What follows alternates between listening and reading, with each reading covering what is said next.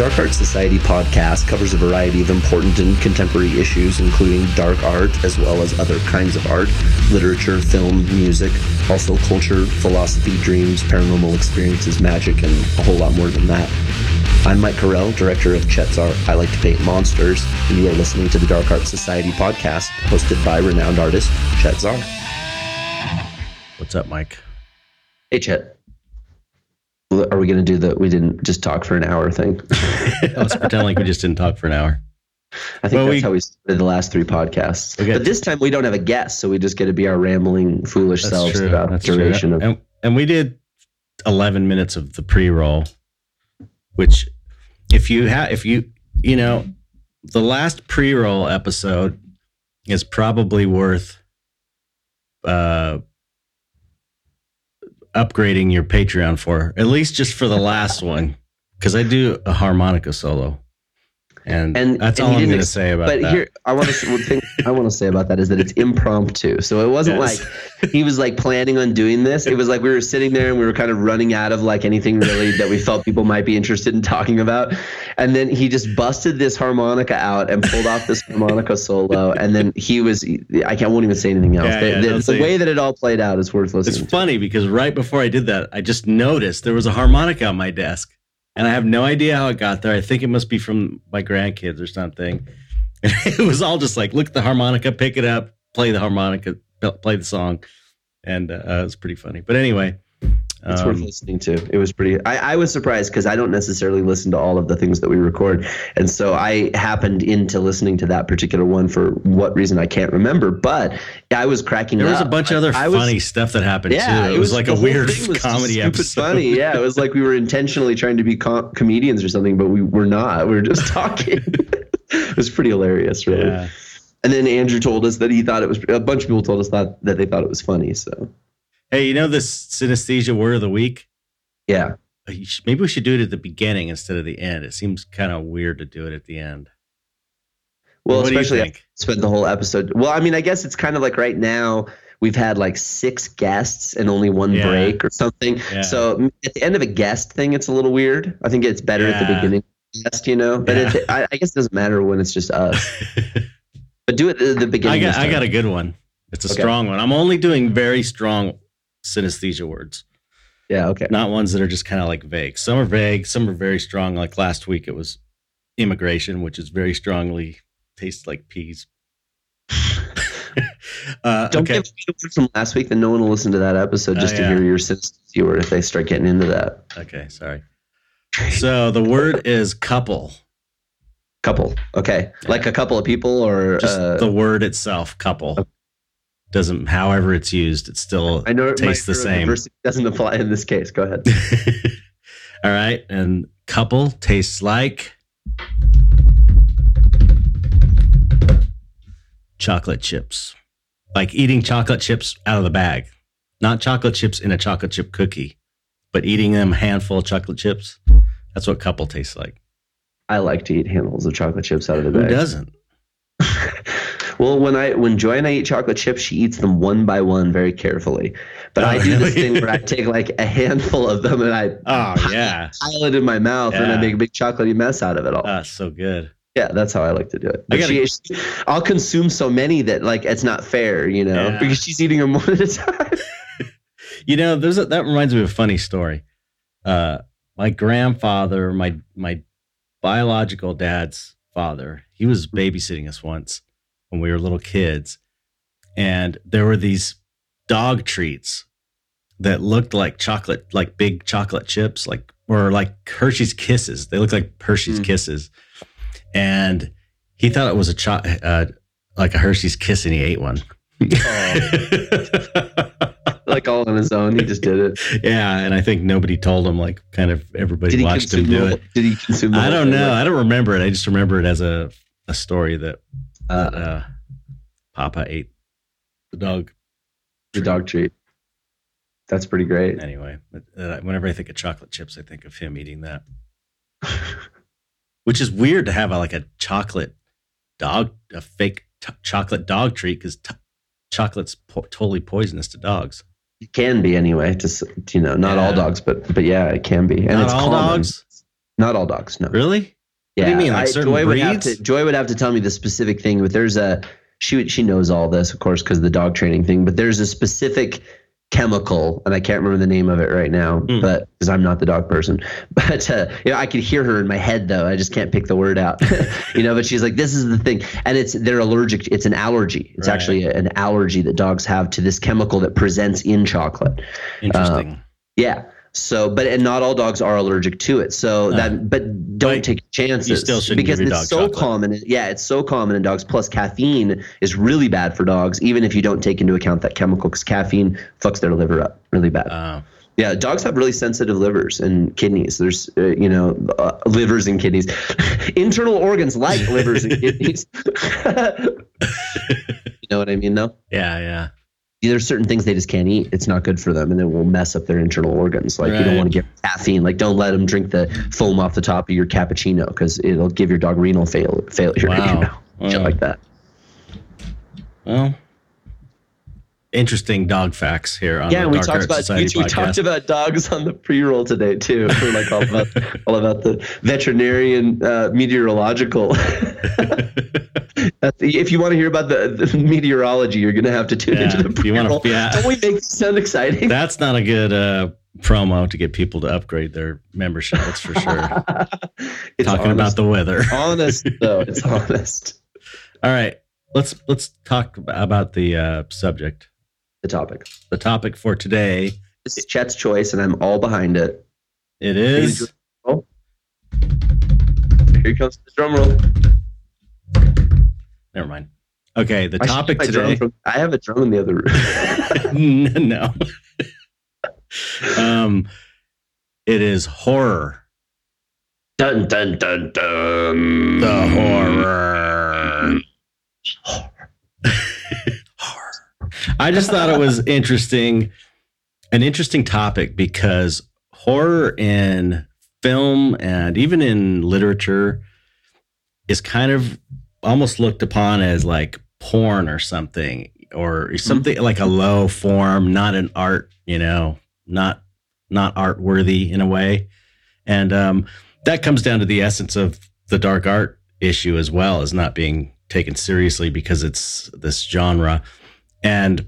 But it's not true. I mean, most horror movies are really stupid and lame, but the topic of horror is super valid, as a topic to work with for a film or a story or art or whatever, because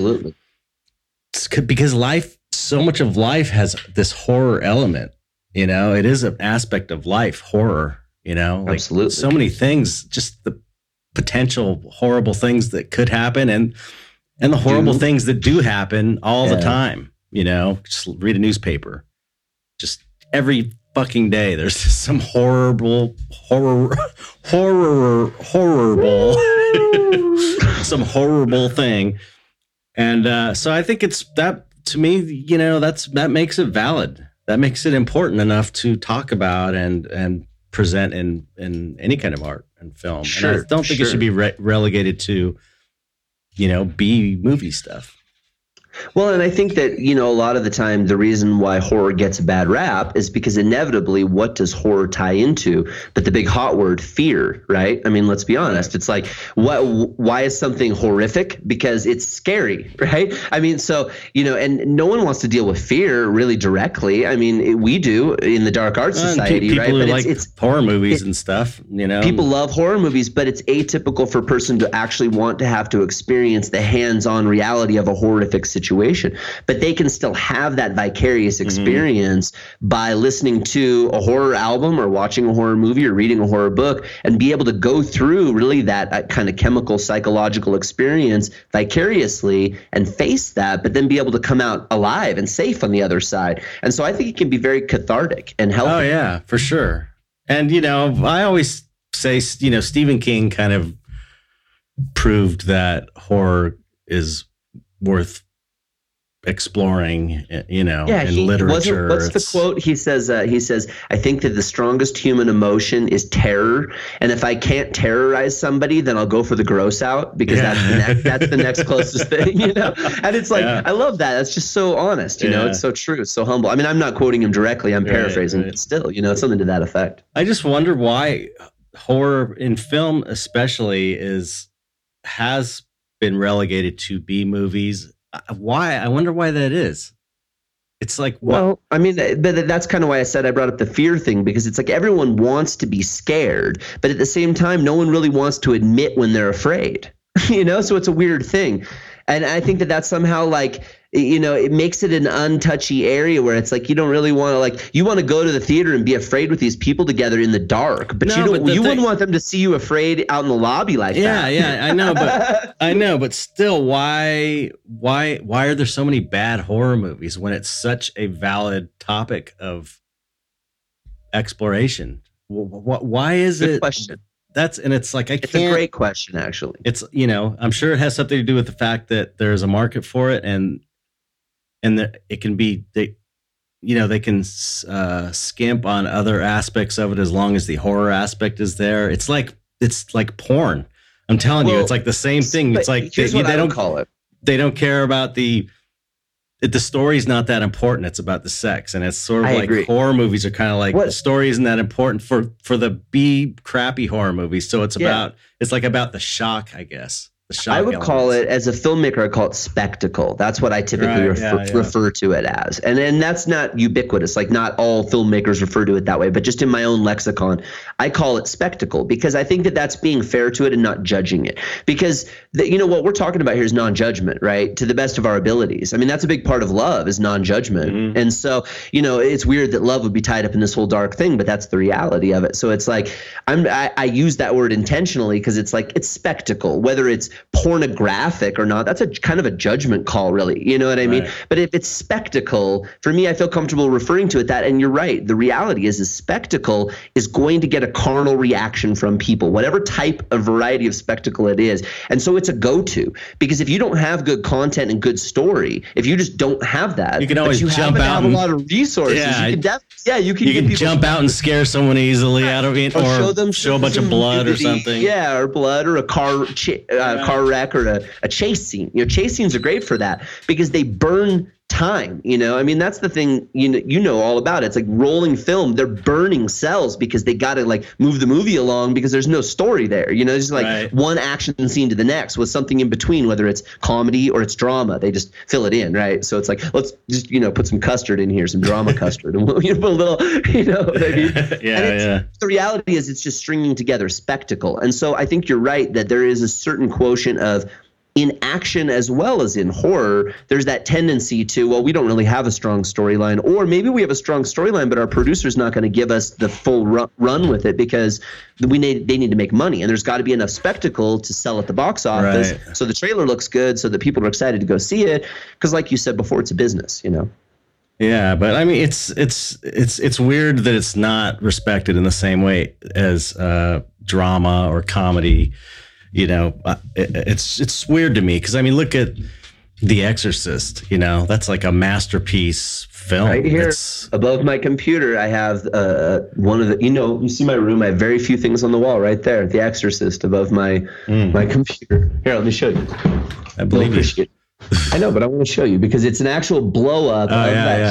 There's a film cell, an actual. Oh, film cool! Where'd you get that? Says The Exorcist. Wait, hold it up again. I'm gonna take a screen grab of just the film cell. No, just the whole thing.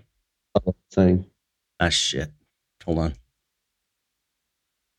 Yeah, up, back, a little back. Tilt it back. Perfect. Okay, don't move. Okay. But so I got that from actually. This is a total sideline, but I guess the point of that. Let's not get too far off the subject here. I'll tell you that story some other time where I got that because it is a great story.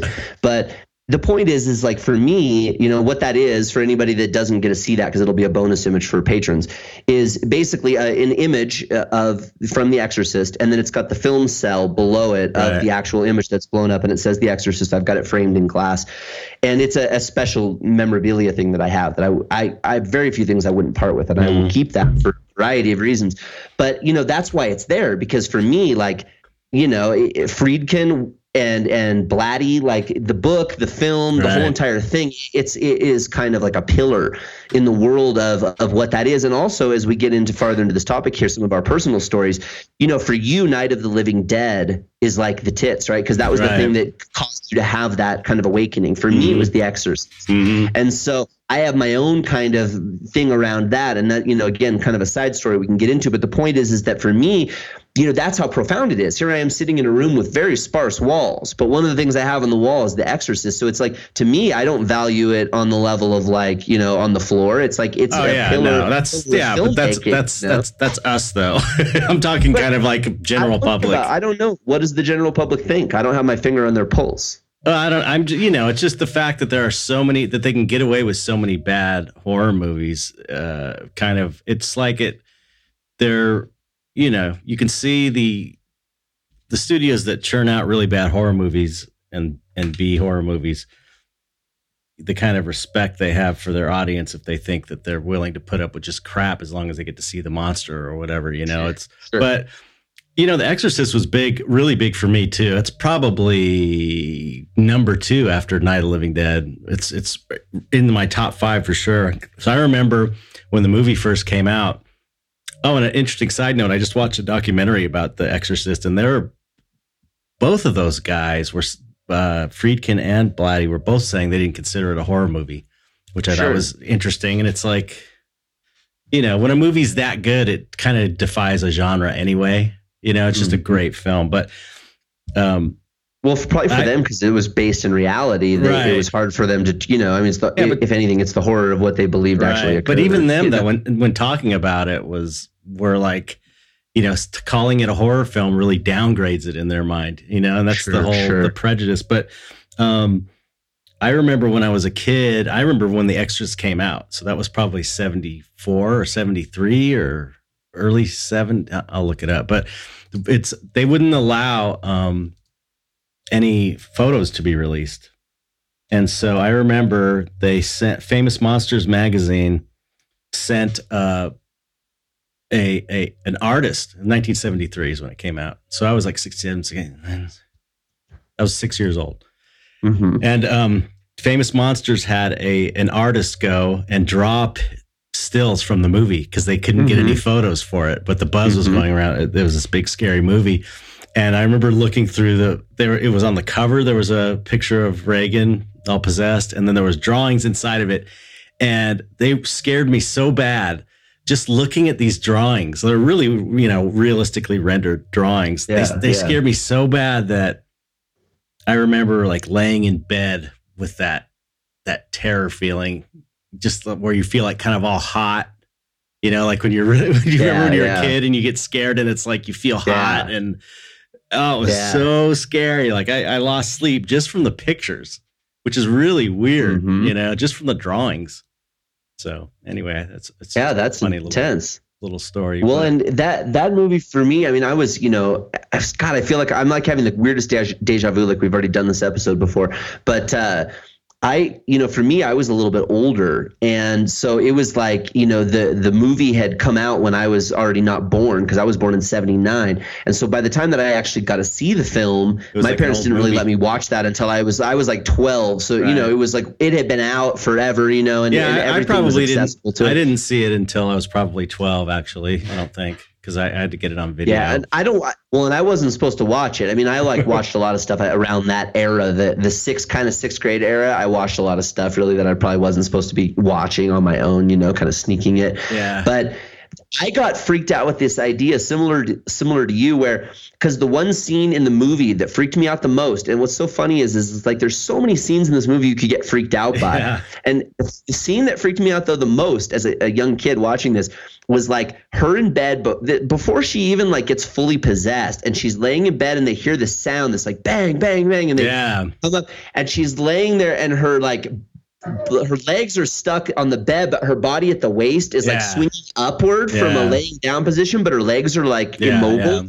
And dude, that fucking scene tweaked me out. Like it really was like, it was almost like a splinter in my brain because I couldn't shake it. It was like that image for some reason out of everything. And again, it's like, it seems so kind of benign. Well, she's like this innocent little girl too, which really added to the horror of it. But if you think about like all the spectacle in that film, I mean, really, it's like that's kind of benign compared to a lot of the other stuff they show you, right? It's really intense, emotional stuff. You know, stabbing herself in the groin with a crucifix and speaking obscenities and stuff. That's way more intense than, oh, my legs are immobile and my body's flopping up and down at the waist. But dude, that's freaked me out. And like I lay there trying to go to sleep, and in my mind, I was like convinced that like I was gonna wake up and be possessed, and that'd be happening to me, and there'd be nothing I could do where like my legs are stuck and my body's like, and I had a mirror at the foot of my bed, and I would have these like pre-going to sleep nightmares where I would see myself like doing that in the mirror, like in my mind's eye and shit, like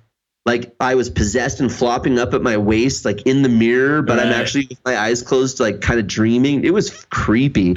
And so it like really kind of got under my skin. And so later when I was in high school, I had to do like a project in high school that was, it was like a humanities course. So it was like 2 classes together, and you had to do like a senior project or whatever. And I did it on propaganda. And I covered the idea of subliminal messaging. And I found out all the different kind of little subliminal type things that they incorporated into film, you know, like taking the sounds of bees buzzing or flies and then pulling that frequency down low and layering it behind things so that it's this agitating sound that like really make you feel sick and actually made people vomit even in the theaters when the film was coming out because agitation of some of the things, you know, the flashing imagery, using the face splicing. Yeah, that's what I was gonna say. That just that face shot, which was, I'm gonna nerd out for a sec, but that was Reagan or Linda Blair's body double, and he just did a black and white paint makeup on Linda Blair's double, where it's just like and like I think had a set of teeth in. That was it. It was like black, white makeup, real basic, super simple. But that's like one of the scariest things in the movie. That flash of that face, and then they superimpose it over her face at one point in the film as well. That's really creepy. Yeah, there were so many little nooks and crannies. And then as you get farther into that film, not to make this whole episode about The Exorcist, but as you get farther into it, you know, you start to realize some of the moves even that the director was doing. Like Friedkin would come on set and be like, walk up to the main actor and slap Gabriel Byrne across the face as hard as he that's not Gabriel, the other guy that looks like Gabriel Byrne. The guy looks like Sal Manoa. Anyway, slaps him across the face and then is like, roll, you know, and then they just start filming. Like that kind of stuff is like real so avant-garde, you know what I mean? And but you get this really this creepy, edgy feel out of it. And like you said, it really is high filmmaking. It's not low filmmaking. So it is weird that it's marginalized in the way that it is. I agree with you.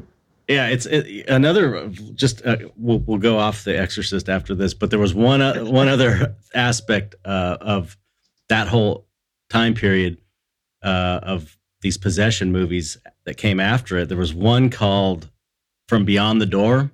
It was I haven't. Yeah, you got to watch. You have to watch the trailer because there is a shot that even now creeps me out completely, like in a way that not many things do. And it was starring, what's her name? I forgot her name, but she was the nanny in that TV show, Nanny and the Professor from the 70s. Juliette Richards, maybe. Anyway, she was the possessed woman. And there's these shots where she's just kind of standing and then floating down the hallway. And for some reason that really scared me. And then there was the really super creepy shot is that, you know, of course they ripped everything off because it was an Italian ripoff movie. And her head spins, you know, there's a head spinning around scene. Sure. And there's this one shot where it's kind of like over her shoulder and she just turns around and her head kind of spins all the way backwards. But it is so creepy looking. Even now, like I said, I looked at it not long ago, and I'm like, that is so freaky. Yeah. Just the way they captured it. Yeah, I'll send you the link. But anyway, yeah, it's just, I don't know. I just find it strange. I'm not really sure why it is that horror gets marginalized, because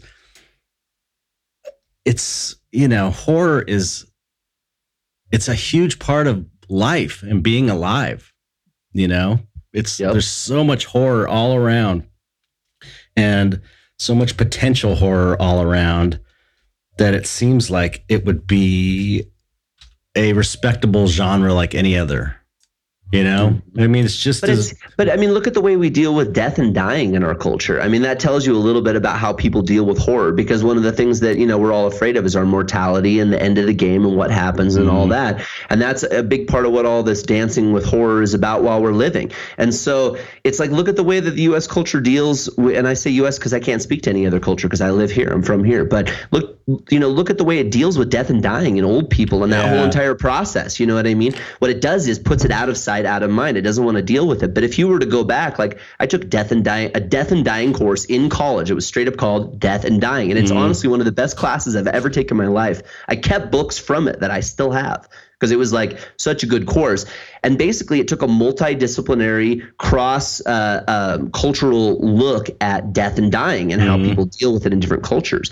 And so right there, that tells you everything I think we need to know about why it is that horror as a topic or a genre within art is something that's marginalized, because look at the way we deal with death and dying. It's like, we don't want to deal with it. There are cultures where the person dies, even here where I live, the native cultures here, man, you take that body and you wash it with your hands, with your family members. You put it in the back room and it's there, and you pray to it and you give it offerings, and then it's in the ground 24 hours, bam, just like that. But whatever it is that they do, it's very intimate. It's very hands-on. It's very in their home. It's not something that's removed from them. It's not something that is, the body's pumped full of chemicals. Oh, look at the face. It's all makeup. Okay, it's in the ground. It's like intimate, hands-on. Like, this was a person we loved. We're going to care for their dead body now, Now, again, you look at that versus the way that it's popularized really since the Civil War and how we deal with death ultimately. And it was the Civil War where embalming came into the game. And so it's like all of the things that have happened since then, when embalming was just a way to get a body from a war zone back to a family member on a train that was going to take 3 weeks and they didn't want it bloated, to how we do it now, where we actually do it inevitably, just obligatorily, because, that's the tradition. It's a strange thing. And I think that is very much tied into why horror is marginalized in our culture insofar as art is concerned. Yeah. Yeah. And that's what really all horror comes down to, and all fear comes down to, is death, I think. Ultimately, it's death and pain, fear of pain, fear of getting sick. But all of that, I think, leads to the fear of death, so it's a pretty good point, that could Which is also kind of like fear of the unknown, because if you want to take it to the next step and say, okay, well, we all know we die. Intellectually, we're comfortable with that because we have to be. But what happens? Yeah, we don't know. And so really, what's fear of death? If you take it a step further, fear of the unknown. Yeah. And so again, why is it marginalized in art? Well, because people are so attracted to it because it's, it's alluring, but it's also the scary thing because it's like, I don't know. So it's like back and forth. Yeah. It's edgy terrain. Yeah. It's fun. That's funny that you mentioned that being edgy terrain, because I was thinking that's sort of what makes horror, movies and whatever, kind of like, I don't want to use the word edgy just because you just used it, but it's kind of like, like the black sheep topic, and a little more on the edge and a little more not mainstream, basically, sure. because of that. Because there is that element of not wanting to face it, I suppose, but it's still there in all cultures. Do you know about the Grand Guignol? I think it's how you pronounce it. Grand Guignol. I don't know that. Tell me. It's just going to the idea that I'm going to look it up real quick. Fact check. Let me see how you pronounce it on Wikipedia. Oh, I can't even read that. Okay. Anyway, it was from like the. I'm not hushing you. I was hushing Lupe. Um, it was a theater in Paris, and from 1897 until 1962, and they put on horror plays.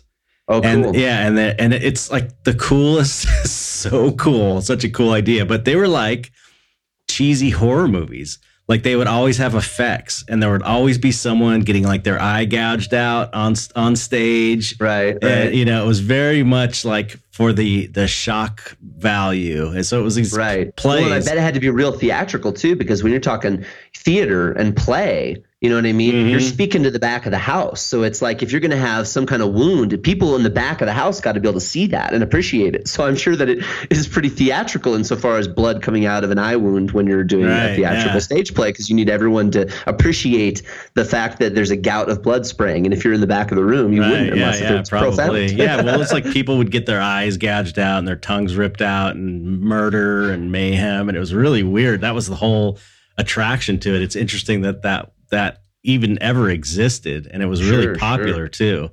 Which is, I love plays, man. I haven't gone to a play in forever. I used to go to plays a lot when I was in high school, actually, because I was in kind of these humanities types advanced courses, and we would get extra credit if you went to plays. So you'd like go to city plays, and then you could get like write up a little thing, and you'd get out of class early and shit. So I was like all like trying to like bargain my way out of class, you know. Right. So I'd go to these plays. They were great though, because it's like there's really an experience of being in a dark space with people that are really performing it right in front of you, and it's really immersive. You get like really into the story. It's like more intense than watching a movie. I think for sure. By far. Yeah, for sure. That's why it survived so long. But I imagine not like a gory horror play. Oh my God.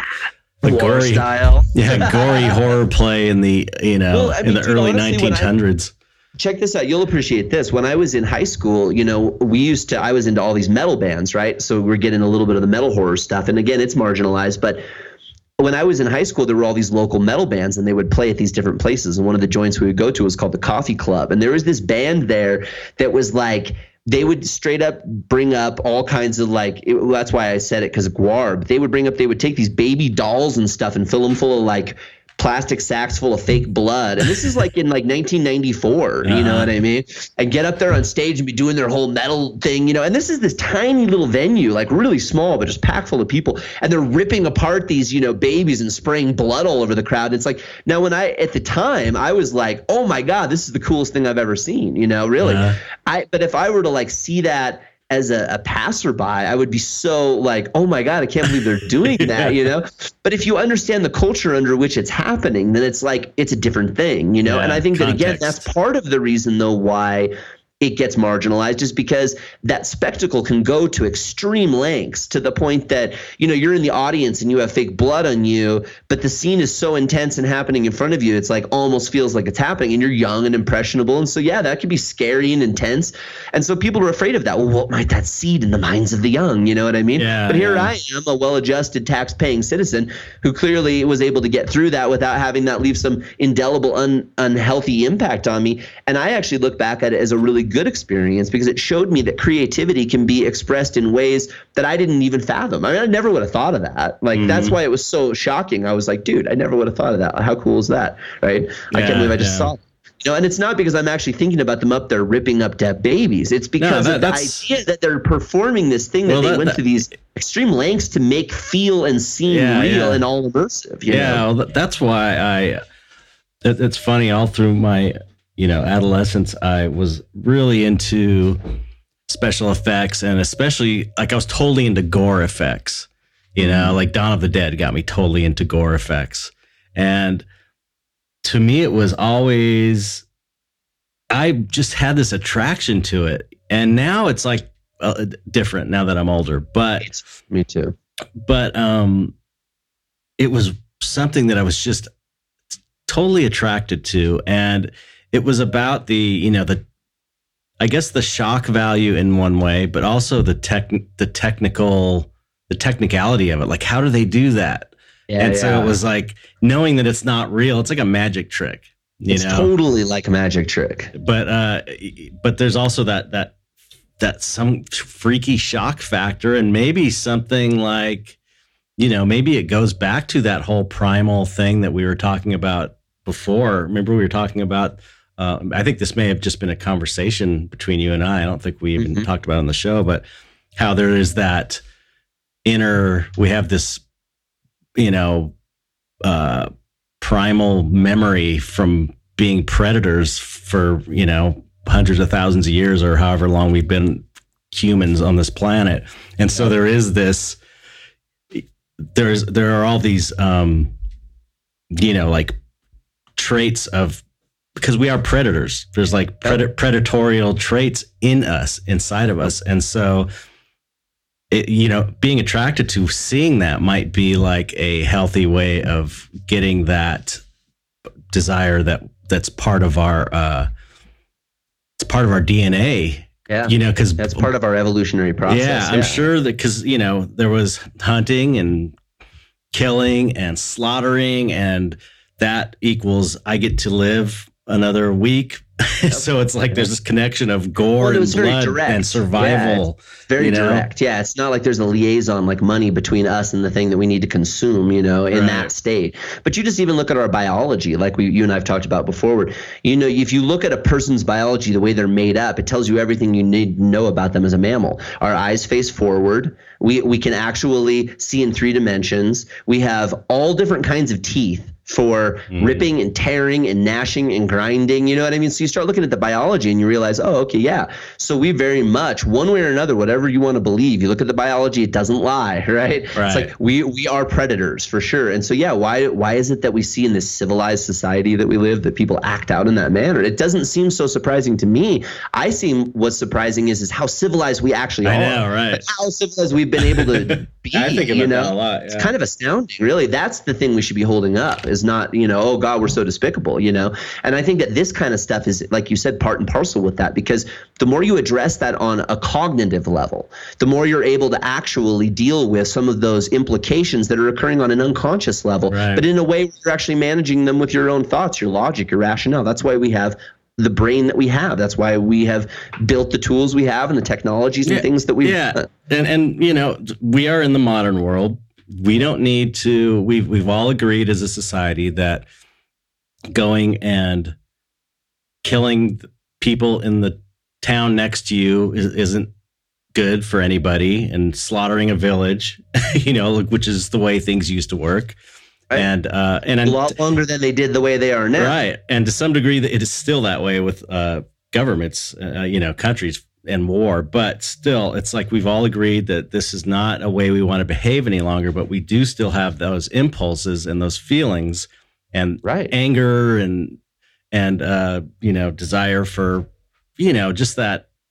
Well, to even see blood. I mean, how many people want to say like, oh yeah, I'm attracted to seeing gory shit. It's like that makes you bad. But it's like, well, think about it. Well, like you said, of course you're attracted to it because somewhere you had to kill the thing so you could eat it so that you wouldn't die on some hereditary level. Yeah, so it's like, why? But then if you deny that, that's where the sickness comes in, because it's society that's putting that in the corner and saying, don't look at that makes it sick. Because if you actually are addressing it with dark art, I think those people are less likely to act out aberrantly than you would be if you weren't addressing it. If you're just like, oh no, that doesn't exist in me. I'm a Puritan. I'm perfect. I don't have those feelings. It's like, yeah, sure. And those are the people I'm afraid what they're really doing, And the people that are like, oh yeah, I'm into all this freaky shit. I'm like, okay, they're probably healthy. They're probably straight. Well, they're all right. This is a great time to bring up that one topic. I mean, this is related to that topic. Actually, when we were discussing, this is a couple of weeks ago, when we were discussing the horror topic of horror on the show, I was talking about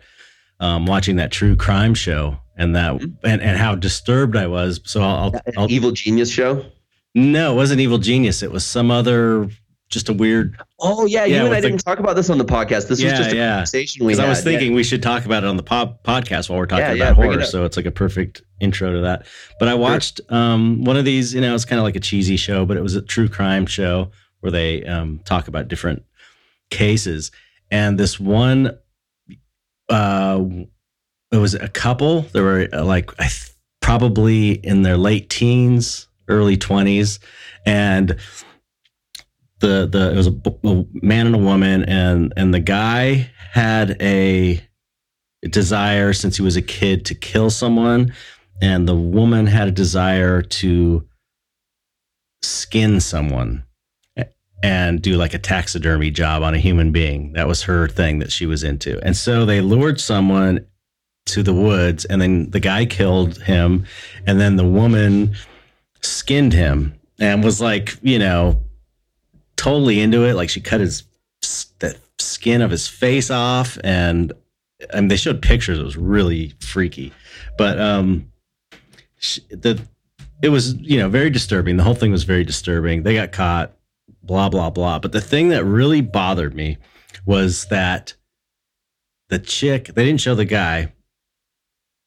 Chick, that's not a very good term to use, but this girl, she was totally like into black metal and occultism, and you could tell she was like someone that would be totally into the Dark Art Society, the kind of stuff that we do. And it was like she was the stereotype.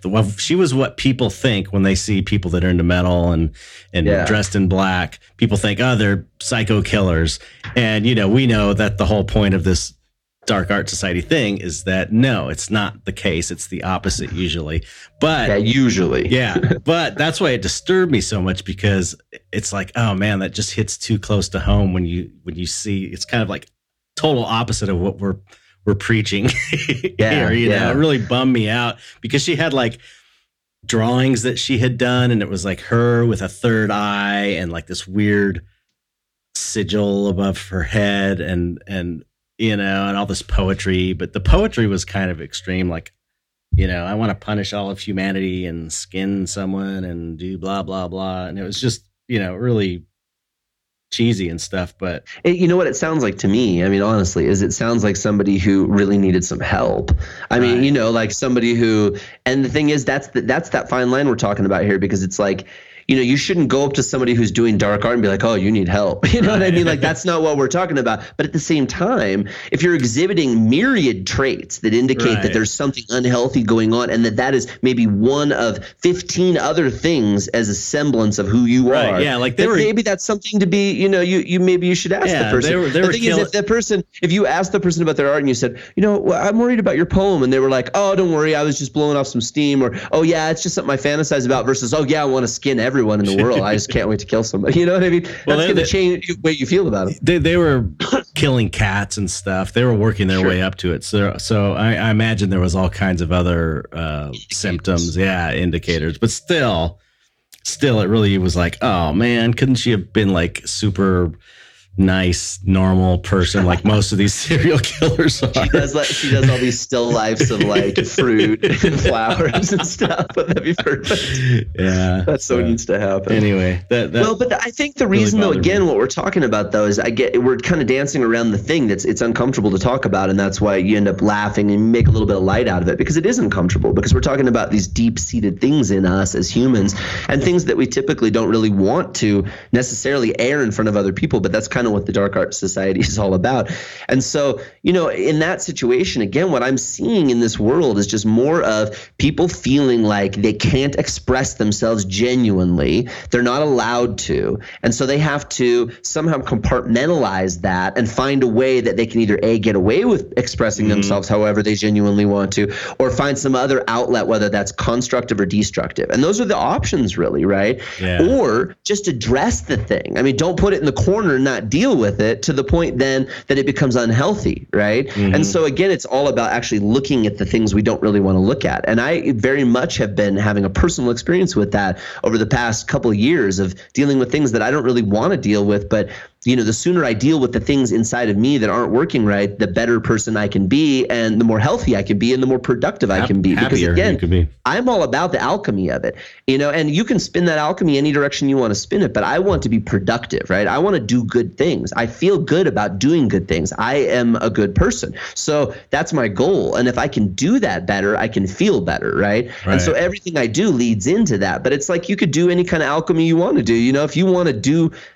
destructive things, sure. Right. And so that's the choice. And that's why it's kind of, again, it's weird, edgy terrain, right? Because we're talking about the shit where it's like, there's no one's going to walk around with a scarlet letter telling you whether or not they're going to go murder their neighbor or not. And their drawings aren't going to tell you either. You know what I mean? You got to look a lot deeper than that. It's just, that's so superficial, but it's still scary because we're marginalized in that fashion. And because of documentaries like that spin it that way, that is what the mass consumption is provided, Right. Yeah. I mean, I guess it just, you know what? It was in that, the documentary on serial killer profilers I told you about. That's what it was. It's on Gazing into the Abyss or something like that on iTunes. But one thing they said about it, this one woman who was like one of the big respected researchers in the field of serial killer profilers or whatever they call them. And she was saying how there is no one indicator on why a person becomes a serial killer. It's like totally this random thing, and they don't even know what causes it. It's not always environmental. They just not don't always hereditary. Yeah, they don't have a handle on it. Not at always all. both. Sometimes it's neither. Right. So the fact that some heavy metal dark art fan ended up being a sadistic skin ripping off taxidermist murderer is just it's another random variant. It's exactly. It's a random thing that hits any walk of life. It's just a random thing. You could be just like a lot of them have been, a pastor at a church or anything else. Right. You could be anything. It doesn't matter. Yeah, it's a disease. I mean, let's be honest. It's just, again, we're dealing with mental illness stuff, and that that's where the conversation ends up going when you talk about all this, because these people aren't. Now, this is just my opinion. Ascribe to whatever you want. I'm not here to judge, and I'm not here to tell anybody what to think. But the truth is that I think these people are sick. It's an illness. There's a lot of mental illness that we're not addressing in this world. And one of those things is homicidal tendencies and psychopathy, among many others, pedophilia. There's a lot of different mental illnesses that are not being addressed. And the reason is because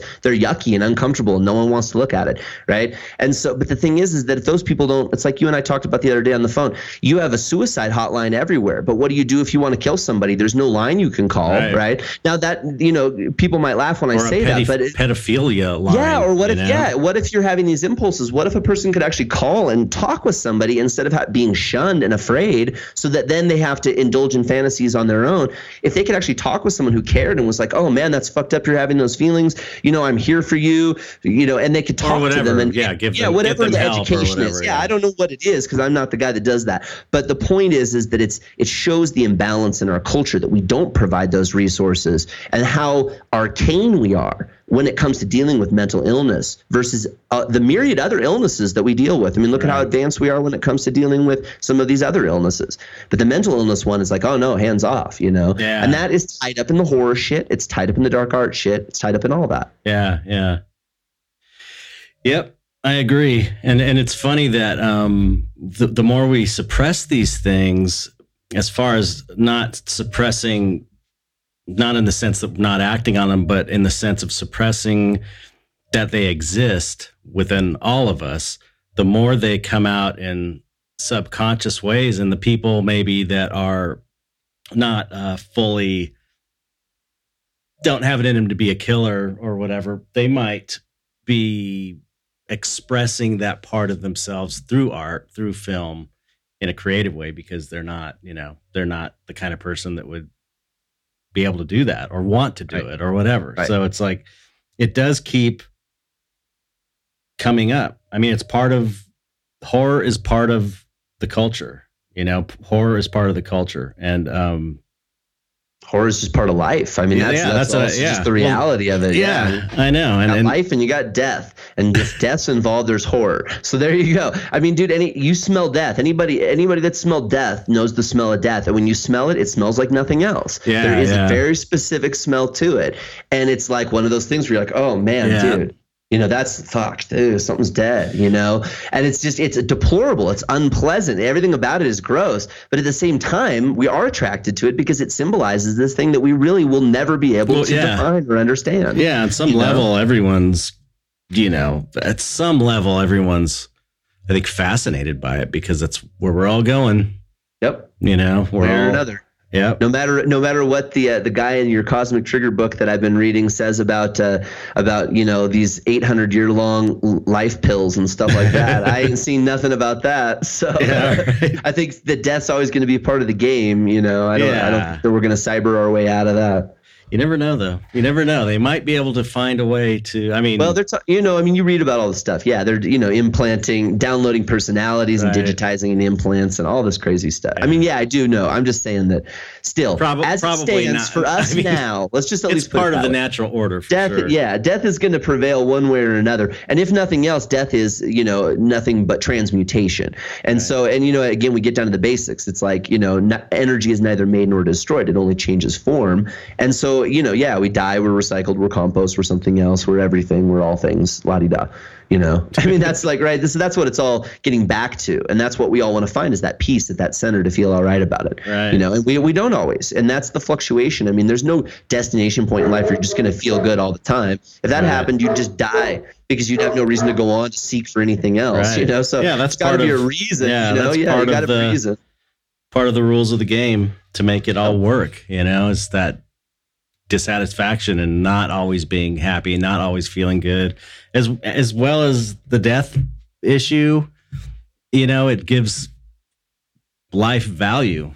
If without death, there wouldn't be any real value to life because What would be the point? Yeah, exactly. It's going to be here all the time. So yeah, it's you might as well interesting. just be.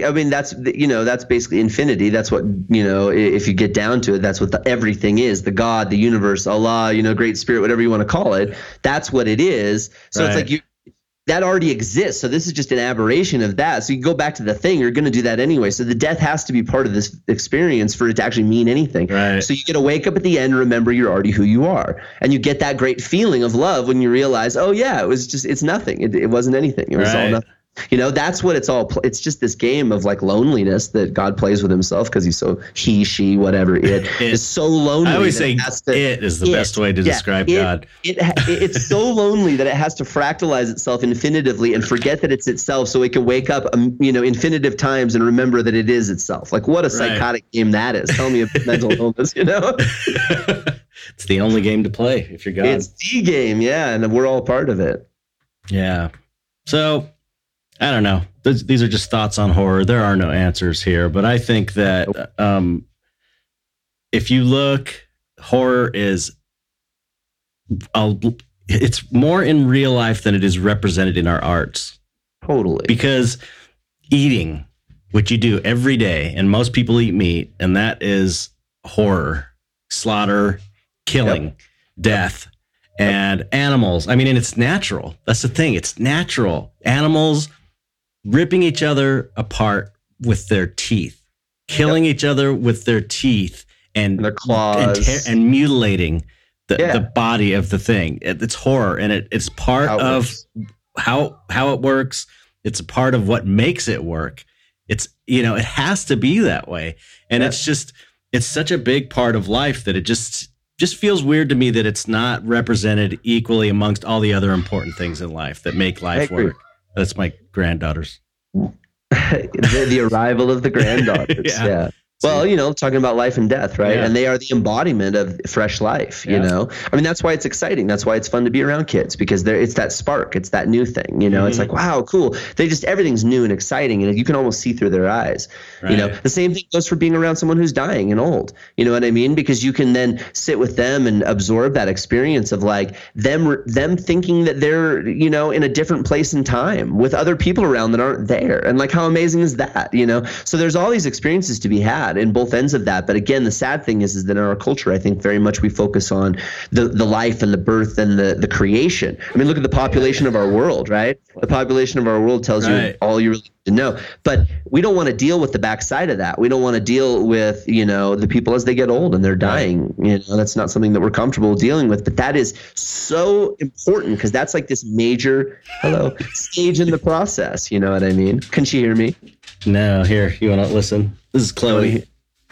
Hey, Chloe, do you remember me? I came and visited you before. Say hi to him. Remember? I had big, long, blonde, white hair. You always want to play with the microphone. Hello. This is on the Dark Art Society podcast. Okay, I'm almost done here. We're recording right now, so I'll be out in 1 second, okay? Come on, Daddy, go, Ducky. You know, part of why I bring Can you that shut up, the door? I'll be out in like 5 minutes. So Chloe, can you shut the door, please? Thank you. Sorry. part of the reason why I bring that up is because, like, you know, right now my mom, she's dealing with her mother who is elderly and, you know, is at the end of her life, effectively. And really very much at the end of her life. And my mom is there for her and experiencing that with her. And the thing is that there's so much value in being able to provide a comfortable place for a person to be able to have that change, that huge, immense change, the biggest change you're going to ever have. The horror. It is the It's the horror. That is the horror. To be like, you know, around strangers in some weird hospital clinical area, no loved ones, and you know. So the thing is, I'm not saying we can't. We're not. You know, we don't have to work within the confines of our reality and our resources, right? I'm not trying to say that that's not the case, but what I'm saying is like, for instance, one of the things my mom has been telling her mother, and I think this is huge and beautiful, is anytime you're ready to go, you just go, right? Yep. And what a gift to give someone who's in that spot, as opposed to trying to hold on to them and make them feel like they have to stay. Right. Because here's my grandmother asking questions like waking up in the morning and looking at my mom and saying, whoa, I'm still alive. And like, I mean, that's how close she is, you know what I mean? Yeah. And so for my mom to be able to, and she even, I remember my mom told me that my grandma had said, you know, how long do I have to keep doing this? She asked my mom, you know, and my mom was like, as long as you want to. Right. And that's it. You don't have to do it any longer than you want it, you know. And to me, that's just like the most beautiful gift you could provide someone who's facing the unknown. I mean, Jesus, that's the thing, right? You know, and so I think it's sad that we have such an imbalance in our world where we celebrate life so much in birth and procreation, but we have such a sad, despicable approach to this other huge stage on the other end scale that's so vastly important to all of us as individuals and as a tribe, you know, as humans on this. I've been around two people when they died and like in the room, like next to them, and which was Lisa's mom and my mom. And, you know, when a person's dying, if you can like get into that space and not be afraid of it, the whole process is actually really amazing, and it doesn't feel like the horror that all our lives, that feeling of the horror. At least it wasn't like that for me, like going through that, because there's a certain point where the dying person, you know, knows they're dying and they sort of aren't terrified anymore, especially if you lived a decent life and you don't have all kinds of regrets and all that business. But there's really there's like a beauty in it, you know, there's a beauty to the whole thing.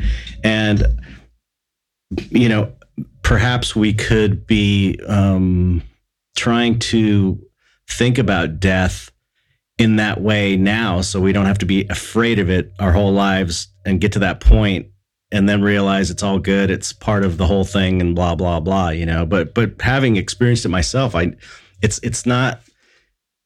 wasn't like when Lisa's mom died. I wasn't there right when my mom died, but I was there when she was like a day into it and she was just kind of gone, but still unconscious, but you know, almost gone. But so yeah, I wasn't there right when she died, but with Gretchen, Lisa's mom, I was. And when she died, like I was there when she took her last breath, it wasn't like the horror, you know, it wasn't like, oh, terror, horror. I know that's why you were being facetious when you said that. Yeah, it was like a feeling of peace. It felt natural. It felt good in a way because she wasn't suffering anymore. It was an easy passage, and it kind of made me feel weird that it felt that way, because I was expecting it to be just like the most horrible thing in the world, and it just was kind of this cosmic spiritual feeling. You know what I mean? Sure. So Well, and obviously, I mean, you take into account the fact that some people die from diseases and things that cause it to be really violent and uncomfortable and unpleasant and all of that. So not all death is going to be the same, but still, even in that, I mean, when you look at any of these religious sects, even a lot of the Eastern philosophies, the idea is that there is peace to be found in feeling like you're going to vomit and having diarrhea.